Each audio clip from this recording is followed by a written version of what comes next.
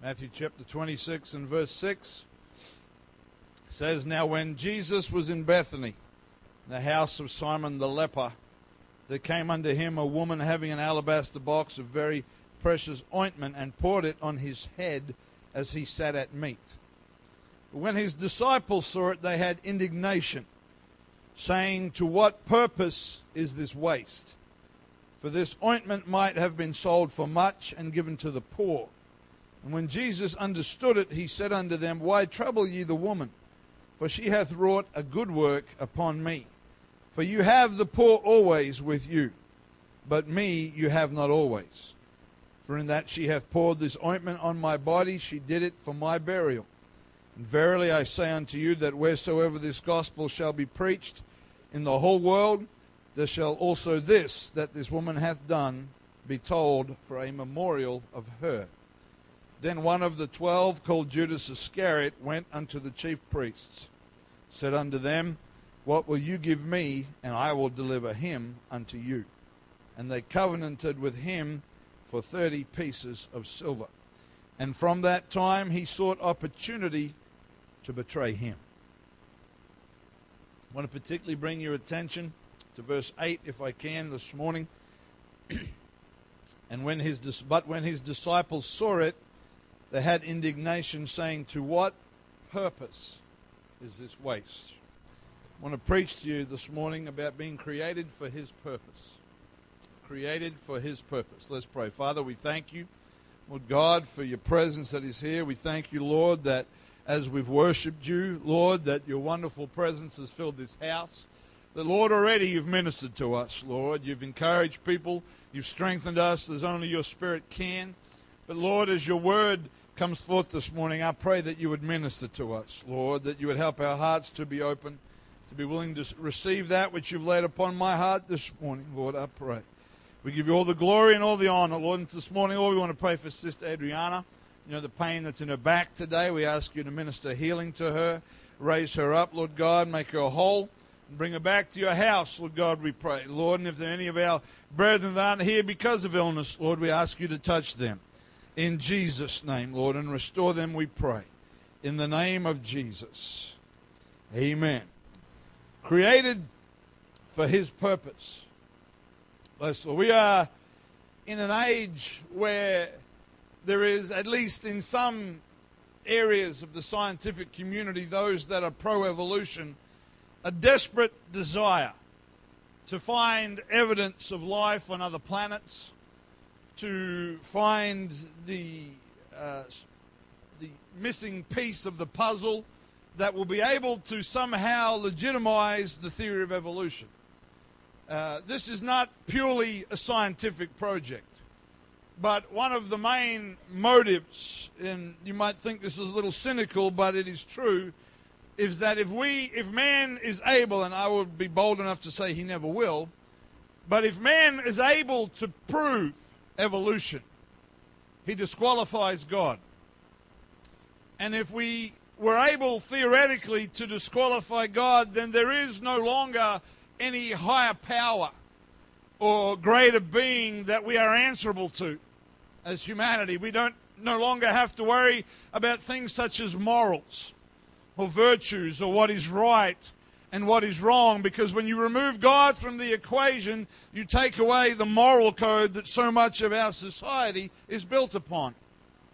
And that's one of the things that mankind wants to do. They want to remove the very idea that there is somebody that they must answer to.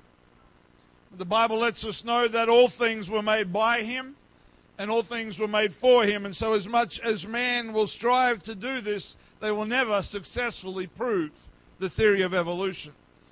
But to be able to disqualify God goes a step further than simply moral obligation. Because when you remove the idea of God and creation and any moral value or virtue, you also remove the purpose for life. Because without God, without the things that please God and the things that God wants us to have, we simply become living organisms that are born, that exist for our own pleasure, for our own happiness, and then at some particular time, through the lottery of life, we die. We go back to the earth and we rot, and that's it. And life is seemingly without purpose. But I want you to know this morning that each and every one of you were created for His purpose. Amen. Every living soul was made by Him and made for Him. And it does not matter whether your existence was planned, whether you were an accident. Not every pregnancy is planned. We understand that. We know that not everybody that had a baby planned on having a baby. But the moment that conception takes place, there is a plan in God's mind for that soul. That may have been an accident in the eyes of humanity, but once that life comes into existence, God has a plan. And God has a purpose. My parents had been married a little longer than 12 months when my mother found out that she was pregnant with me, and I was not planned. But what a wonderful surprise. What a wonderful surprise. Sometimes when we make plans, they don't turn out so well. Because they planned to have my little sister. Didn't turn out quite so well. And I hope she never listens to the podcast, or I will be in trouble. But it does not matter whether you were planned, or you were an accident, or you were that extra child that came later in life that nobody thought was coming. However you came into existence, the moment that you were conceived, you had a purpose. You had a reason for living. You had a direction that God wants you to have. And we live in an age where the devil wants young people to believe that there is no purpose. That life is just this wandering mystery of not knowing why I'm here or what I'm supposed to do. And they look around at the aimless lives of others, and you can understand why they feel that way. But Revelation 4:11 says, "Thou art worthy, O Lord, to receive glory and honor and power. For thou hast created all things, and for thy pleasure they are and were created." That word pleasure does not mean the shallow application that we might use it in. But we are created that we would please Him. That something about who we are and what we do would reveal Him to this world. Another translation of that same verse says this. It says, "Worthy are you, our Lord and God, to receive the glory and the honor and the power. For you created all things, and because of your will they exist, and were created and brought into being." You need to turn to your neighbor this morning and say, "I exist by the will of God." Now say it again like you mean it. Your parents may not have wanted you, but you exist this morning by the will of God. You may not have grown up in a wonderfully nurturing environment, but you still exist by the will of God.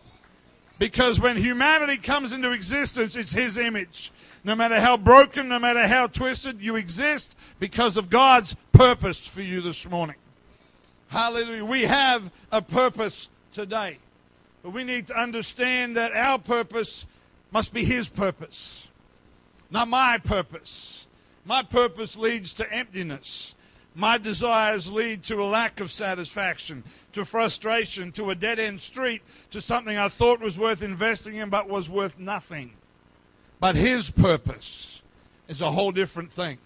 His purpose will bring me joy. His purpose will bring me an eternal value and blessing and hope in the Lord. If there's one thing this world does not have much of today, it is hope. And there's no reason they should have when they look at society. But He is our hope. He is my hope. And my hope, Brother Frost, you touched it this morning, is the return of Jesus Christ. The Bible says that He's coming in a moment, in the twinkling of an eye, that suddenly it will happen. We'll go from being in this life to being in the next life, and that is the hope of the church. And without that, we waste our time this morning. But we believe today that Jesus is coming back for His people. We believe that He's coming back for those that are washed in His blood, that bear His name, that are filled with His Spirit. He's coming back, the book of Ephesians says, for a bride that is spotless, a bride that He will present to Himself, spotless, with His righteousness, His holiness, and His glory. And that is our hope. But between now and then, however long that period of time is, we have a purpose. We have a purpose in this life. Romans 8:28, let's turn there together.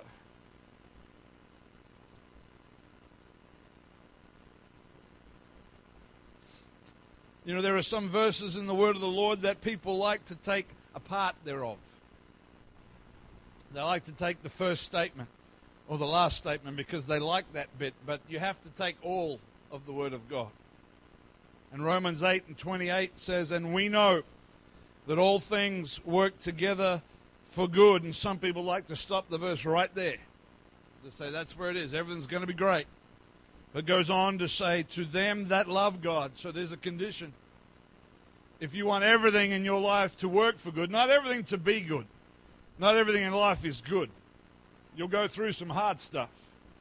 But if you love God, it can work together for good. So we need to be those that love God, and to them who are the called according to His purpose. What is His purpose for my life? What is His will for my life? And that is the big question that so many people want an answer for. What is the will of God for me? What should I do? What should I become? Where should I go? Who should I marry? What profession should I pursue, etc.? Where should I buy a house? All of these things. But the will of God is not revealed in a destination. It's not revealed in a profession. It's not revealed in a relationship. The will of God and the purpose of God are that wherever you find yourself right now, that you need to love Him with everything that you have. That you need to serve Him with everything that you have, and you need to do everything you can to give Him glory and honor right now. That is the will of God. It doesn't matter who you are, that's God's will. I can say 100% confident that that is God's will for you right now. Doesn't matter how old you are. Doesn't matter how rich or how poor you are. It doesn't matter where you've come from or even where you're going. Right now, God's will for me is that I would love Him with everything that I have, that I would be wanting His purpose in my life. If we would focus more on that, we would not have to worry as much about what is coming later. Because if I'm busy loving Him and serving Him now, He'll take care of what's yet to come. Bless the Lord. We talked about that recently with seeking first the kingdom of God.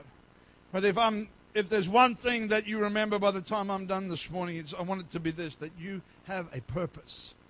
Young person, you've got a purpose for living. The old song says, He is my reason for living. We have a purpose today, but we need to understand that our purpose is not even defined in how we serve Him.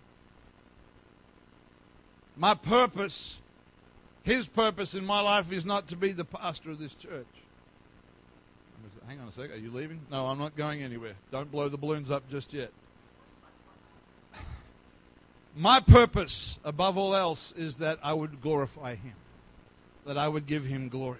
If I am filling a function or an office or a ministry or something else, that can be a part of that. But even that is an extension of my purpose. You may end up being a preacher. You might be a youth leader. You might be a worship leader, a musician, a Bible study teacher, an outreach person, whatever it might be. But that is an extension of your purpose. That is not your purpose.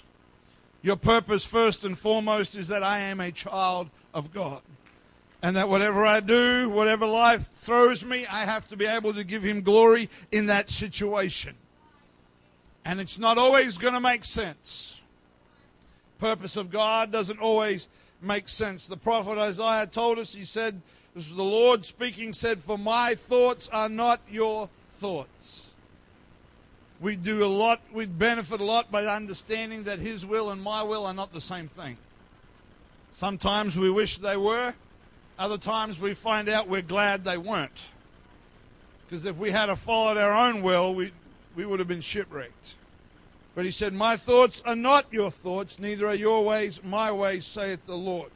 For as the heavens are higher than the earth, so are my ways higher than your ways, and my thoughts than your thoughts.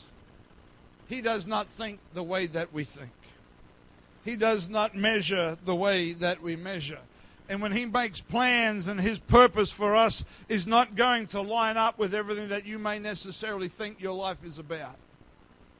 But you need to be willing to say, Lord, I'm going to surrender my will.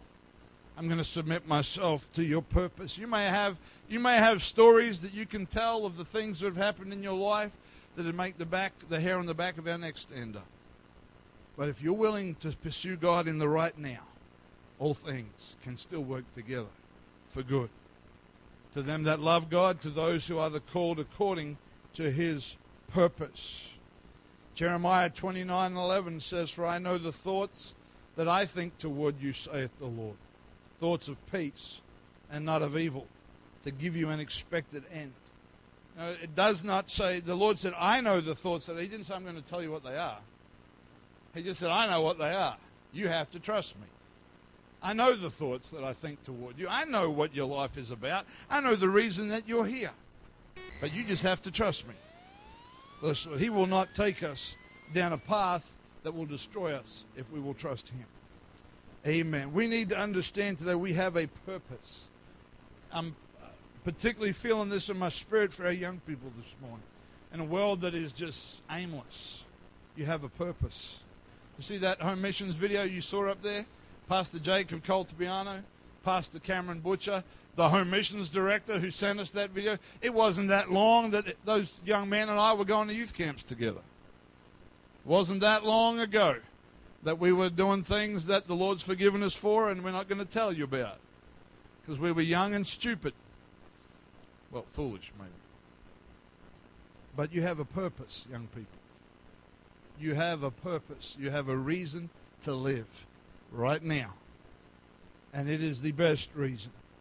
There are so many examples in the Word of God of people whose lives, there were things that happened that didn't seem to make sense, but God had a purpose. You read the book of Genesis. There's a young man, it's one of my favorite passages in the Word of the Lord, the story of Joseph. This young man who was born into a family where there was more than one wife and a whole bunch of siblings, and there was conflict between wives and conflict between brothers and just conflict all the time. And he was born into this particular family and became his father's favorite son. That wasn't his fault. He didn't apply for that. There wasn't a competition one day where whoever won got to be the favorite kid. For whatever reason, he was Jacob's favorite son. And he grew up with that, and that caused him a lot of pain from his brothers, to the point that, if you know the story, eventually they sold him into slavery. And this young man, through no fault of his own, was taken down to Egypt and made a slave in a strange land. Strange language, strange customs, strange food, strange religion. Everything was strange. But he had no choice. These decisions were made by others for him. And so he worked hard, and he became the head servant in the house, which was probably about the best he could hope for. And then he was framed and thrown into prison. And in prison, God spoke to him and used him to interpret the dreams of a couple of his fellow prisoners. And he said, "Please remember me when you get out." And they said, "Sure." And then they forgot all about him. The things that he told them about their dreams came to pass. One of them was restored to his position in Pharaoh's palace. The other one had his head cut off. And then one day, just like they'd had a dream that troubled them, Pharaoh had a dream that troubled him. And the butler that had been restored to the palace, suddenly he remembered. He's like, "Oh, yeah." And he said, "Oh, Pharaoh, there was this man in the prison." And so they went and got Joseph. They dragged him out of the prison. They probably gave him a shower and a shave and a fresh set of clothes before they brought him to the palace. And he stood before Pharaoh, and by the power of God interpreted Pharaoh's dreams and was able to be a vital piece in the saving of the nation of Egypt, but not only Egypt, but the saving of his father's family that he'd been unfairly taken from. And he was able to lead them as they, could take all day and tell the story, but eventually what happened was his brothers, the very ones that had sold him, came to Egypt because they were desperate for food, and they stood before their baby brother Joseph. But he didn't look like them anymore. See, they were traveling Bedouins, we'd probably call them nowadays. They were moving from one place to another with their flocks and living in tents. But he was an Egyptian. He'd been there for some time. He dressed like an Egyptian. He spoke like an Egyptian. He had his hair cut like an Egyptian. They didn't recognize their brother. And all through this process, God has got a purpose And finally, after he puts them through a few tests to find out if where their hearts are at, and eventually Joseph and this is one of I cannot help but get emotional when I read this story. It doesn't matter how many times I read it, of when Joseph and Jacob are reunited. And Jacob, for all those years, had mourned the loss of his son. And finally, they're able to be reunited, and Jacob realizes that his son is not dead. And it's one of those, it'd make a great movie. This reunion, the joy and the love, and they fell into each other's arms and wept at that reunion. But then God used Joseph to save his family and to bring them down to Egypt. But then eventually Jacob died, and the brothers became concerned because they had a bit of a concern that because their father was alive, that Joseph wasn't going to do anything. But then Jacob died, and the brothers went, we might be in for it now. Dad's not here anymore. Joseph doesn't have to worry about what Dad says anymore. He might finish us, because he was the prime minister. And they came to him, and they came gently and just sort of tried to be nice, and maybe they brought him a present, I don't know. But the thing that Joseph said to them was this, in Genesis chapter 50 and verse 20. He said to his brothers, he said, but as for you, you thought evil against me. So when you sold me, it was nothing but evil. It was hatred. You wanted to destroy me. He said, but God meant it unto good, to bring to pass as it is this day, to save much people alive. Now, if you gave Joseph the choice, stay home with Dad and grow up, or go the slave route, I promise you would have chosen to stay with Dad. But God had a purpose. And the reason that purpose was fulfilled, because somehow, through all of that stuff, Joseph kept the right spirit. Joseph maintained his integrity. Joseph still was able to somehow serve the God of his father Jacob. And you need to understand, when we talk about God that Jacob worshipped, there was no Bible. There was no church. Joseph didn't go to Sunday school like these kids are blessed to go to here today. We didn't even have the law of Moses at that stage. We just knew that he was the God of Abraham, of Isaac, and of Jacob, and somewhere along the way that it got into Joseph's heart, so that when they took him and transplanted him to Egypt, he was able to keep himself right. And because of that, the purpose of God was fulfilled. God had a purpose for Joseph's life. It wasn't the script that Joseph would have written himself. But my message to you this morning is, if you will trust God, regardless of what's going on or the things you've had to go through, He has a purpose. And if you continue to look to Him, He'll bring His will to pass. I cannot tell you what would have happened if Joseph had got bent out of shape. If when he went down there, he forsook the God of his father Jacob, began to worship Ra and Isis and all these other gods, the Egyptians, where they worshipped the river, they worshipped the sun, they worshipped all sorts of stuff.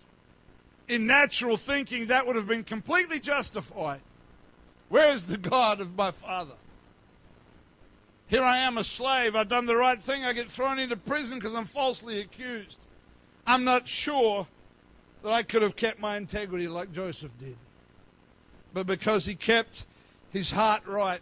But when I say he kept his heart right, that doesn't mean he didn't have a bad day. I want to promise you, when he was in that dungeon, there were nights he didn't sleep. There were nights that he cried until he could cry no more. There were days when he felt like there was no hope. There seemed to be no way out of the prison cell. But somewhere in the midst of all of that, Joseph hung on. And the purpose of God was fulfilled. Hallelujah. So often in our lives, God's purpose comes out of suffering. So often it comes out of things that we would not choreograph for ourselves. But God says, if you will trust me, you're called according to my purpose. If you will love me, if you will put your hand in my hand, I'm going to bring this about. I'm going to use you to give me glory. I'm going to use you, that through you I'm going to be exalted, because ultimately that's His purpose. It's not that you would be exalted. It's not that you would be glorified, but it's that He would be glorified. And sometimes that means I've got to decrease that He might increase. Sometimes that means I've got to go down into the dungeon, as it were, that God might be exalted through me. Hallelujah. Hallelujah. Joseph said to his brothers, don't worry about it. Trust me, I imagine thoughts of revenge. I imagine him wrestling. When he first saw his brothers, he had flesh just like you and I. We've got to be careful sometimes we don't turn Bible characters into superheroes. They were human beings just like you and me. When he first saw his brothers, you know the old cartoons they used to have where you had the little angel on one shoulder and the little devil on the other one? I promise you the little devil was chirping. He was saying, kill these guys. You've waited a long time. You don't have to answer to anybody. Kill them all. But fortunately, Joseph maintained his integrity, and God's will was accomplished. Bless the Lord. You see, we have to understand that when God's purpose in Joseph's life was achieved, it played a part of a bigger picture. That was an even bigger picture, that ultimately came to being God manifest in the flesh, that came through that family. Had he not done that, I don't know how the Lord would have taken care of it somehow. I know that. But it would have been a different narrative to what we read today. Amen. In 2 Kings chapter 5, we read about a man named Naaman. He was a captain in the army of Syria. He was a mighty man. He was highly regarded and respected, but he was also a leper. He had a terrible disease that they could not cure. The Bible says that in his house there was a young lady, a maid she's called, that had been taken captive out of Israel. So a little bit like Joseph, she was a slave. She'd been brought back into that house, and she was a slave. And she overheard the conversations about Naaman's illness and the hopelessness. And, again, she said, well, serve him right. He deserves it. Because he would have been involved in killing some of her people. But she said, there's a prophet in Israel. There's a man of God down there. He said, if you would go and see him, he would recover you, or he would be able to bring you healing from your leprosy. She filled her purpose. She allowed God to use her in a difficult situation. Now, you and me, again, I'd have been like, I hope he gets it bad. I hope he gets the worst case of leprosy in recorded history.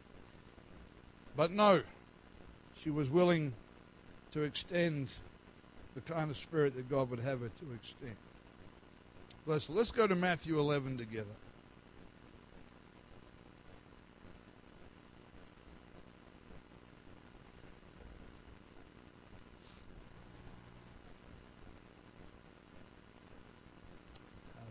You have a purpose this morning. God has a purpose for your life. We are created for His purpose. Bless the Lord. Matthew chapter 11.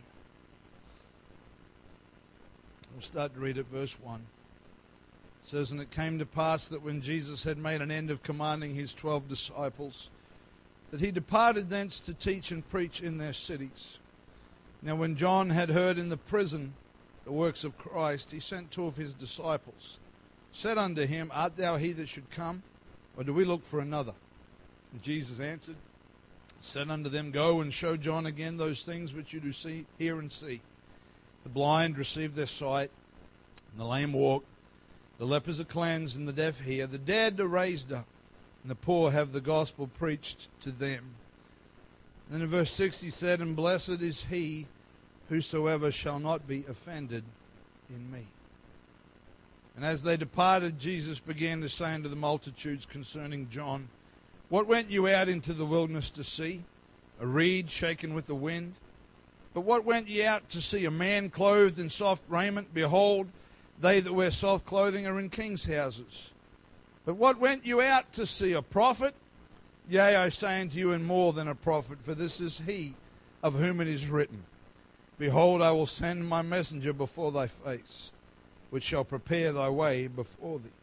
Verily I say unto you that among them that are born of women, there hath not risen a greater than John the Baptist, notwithstanding he that is least in the kingdom of heaven is greater than he.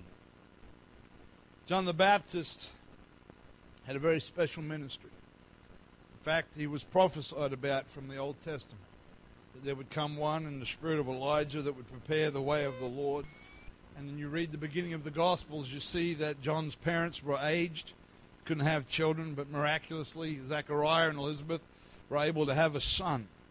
And his name was to be called John. And he was set aside for a particular purpose from the time that he was born. He was preordained of God to serve in that particular purpose. And the Bible doesn't tell us a lot about his adolescence or his upbringing and what his father tried to teach him or how he tried to show him where he fit in the Scriptures, or whether he did it all, I don't know.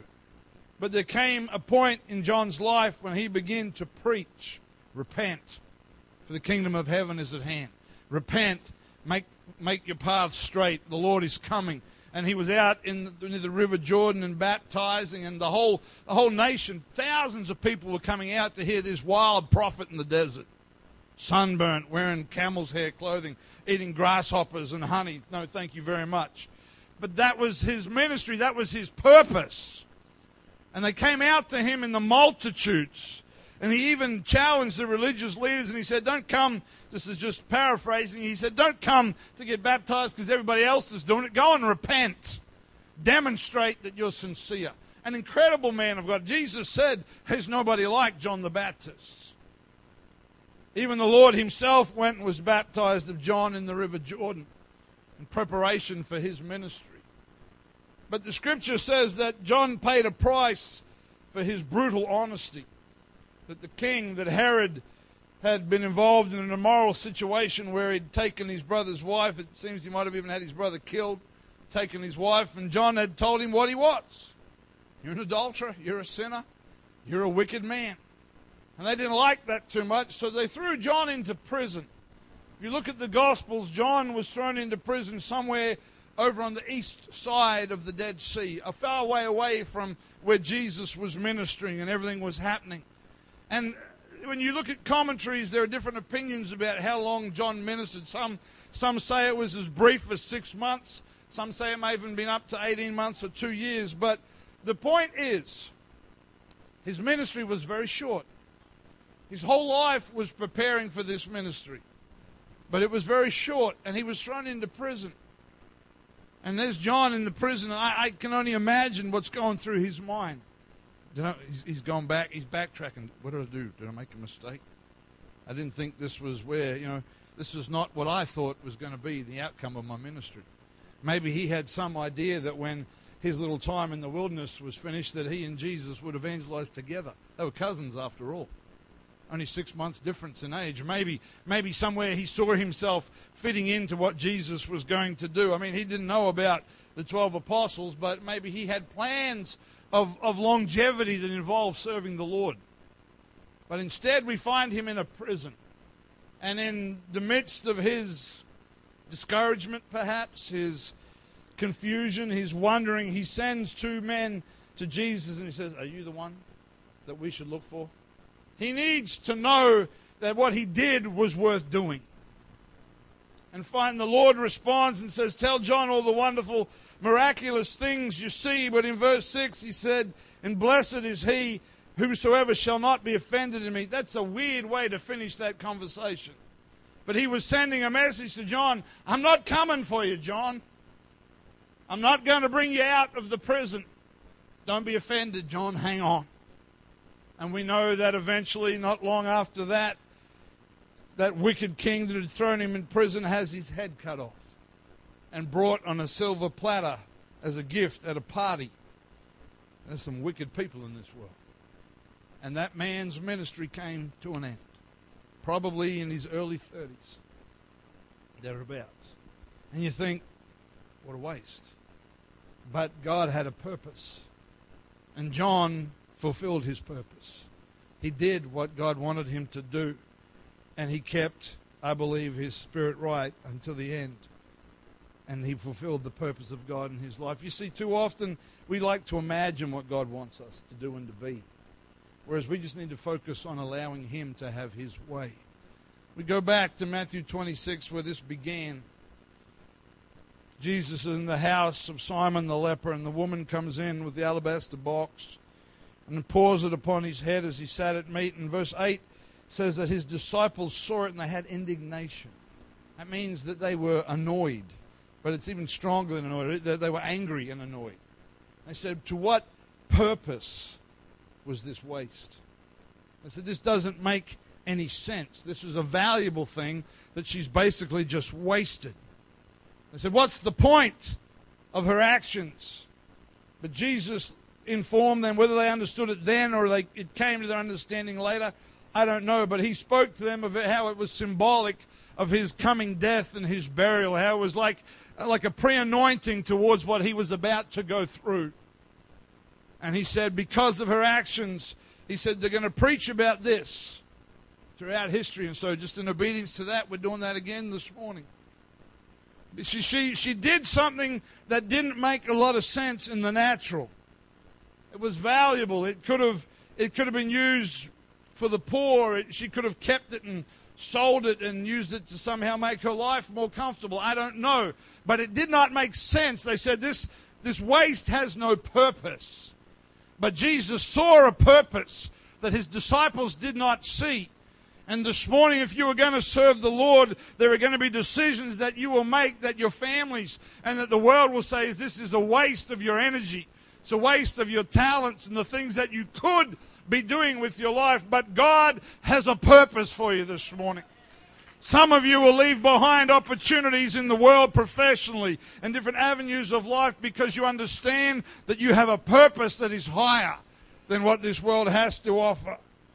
And in that same passage, we see her. I don't even think that lady understood all of what she was doing, but something had moved her. She couldn't sit down and give you a Bible study of who Jesus was and how he was God manifest in the flesh, come to be our Redeemer. She didn't know all of that stuff. But something in her heart just filled her up and wanted to demonstrate an act of worship for the Lord. And in that same passage, in verse 14, after those disciples had been so indignant, the Bible says that Judas Iscariot went unto the chief priests. And he offered them a deal. He said, if you will pay me, I will deliver him into your hands. Judas was never meant to be the fall guy. I know we look at the Old Testament and we can say there's prophecy there. And yes, he did fulfill that prophecy. But he was not born for that purpose. He was born for the purpose of God, just like you and I are. But just like him, you and I will make choices. And he made a choice to fulfill his own will. Because when Judas saw the alabaster box, his cash register was going off in his head, and he knew how much money that was worth, and if he had have been able to get them to sell it, he could have taken some for himself. And you see his response is to instantly go and offer to betray the Lord for money. That was never the purpose of God for Judas. But he sought his own purpose. Bless the Lord. Stand with me, if you will, this morning. Sister Stanker, if I could have you, please, on the piano.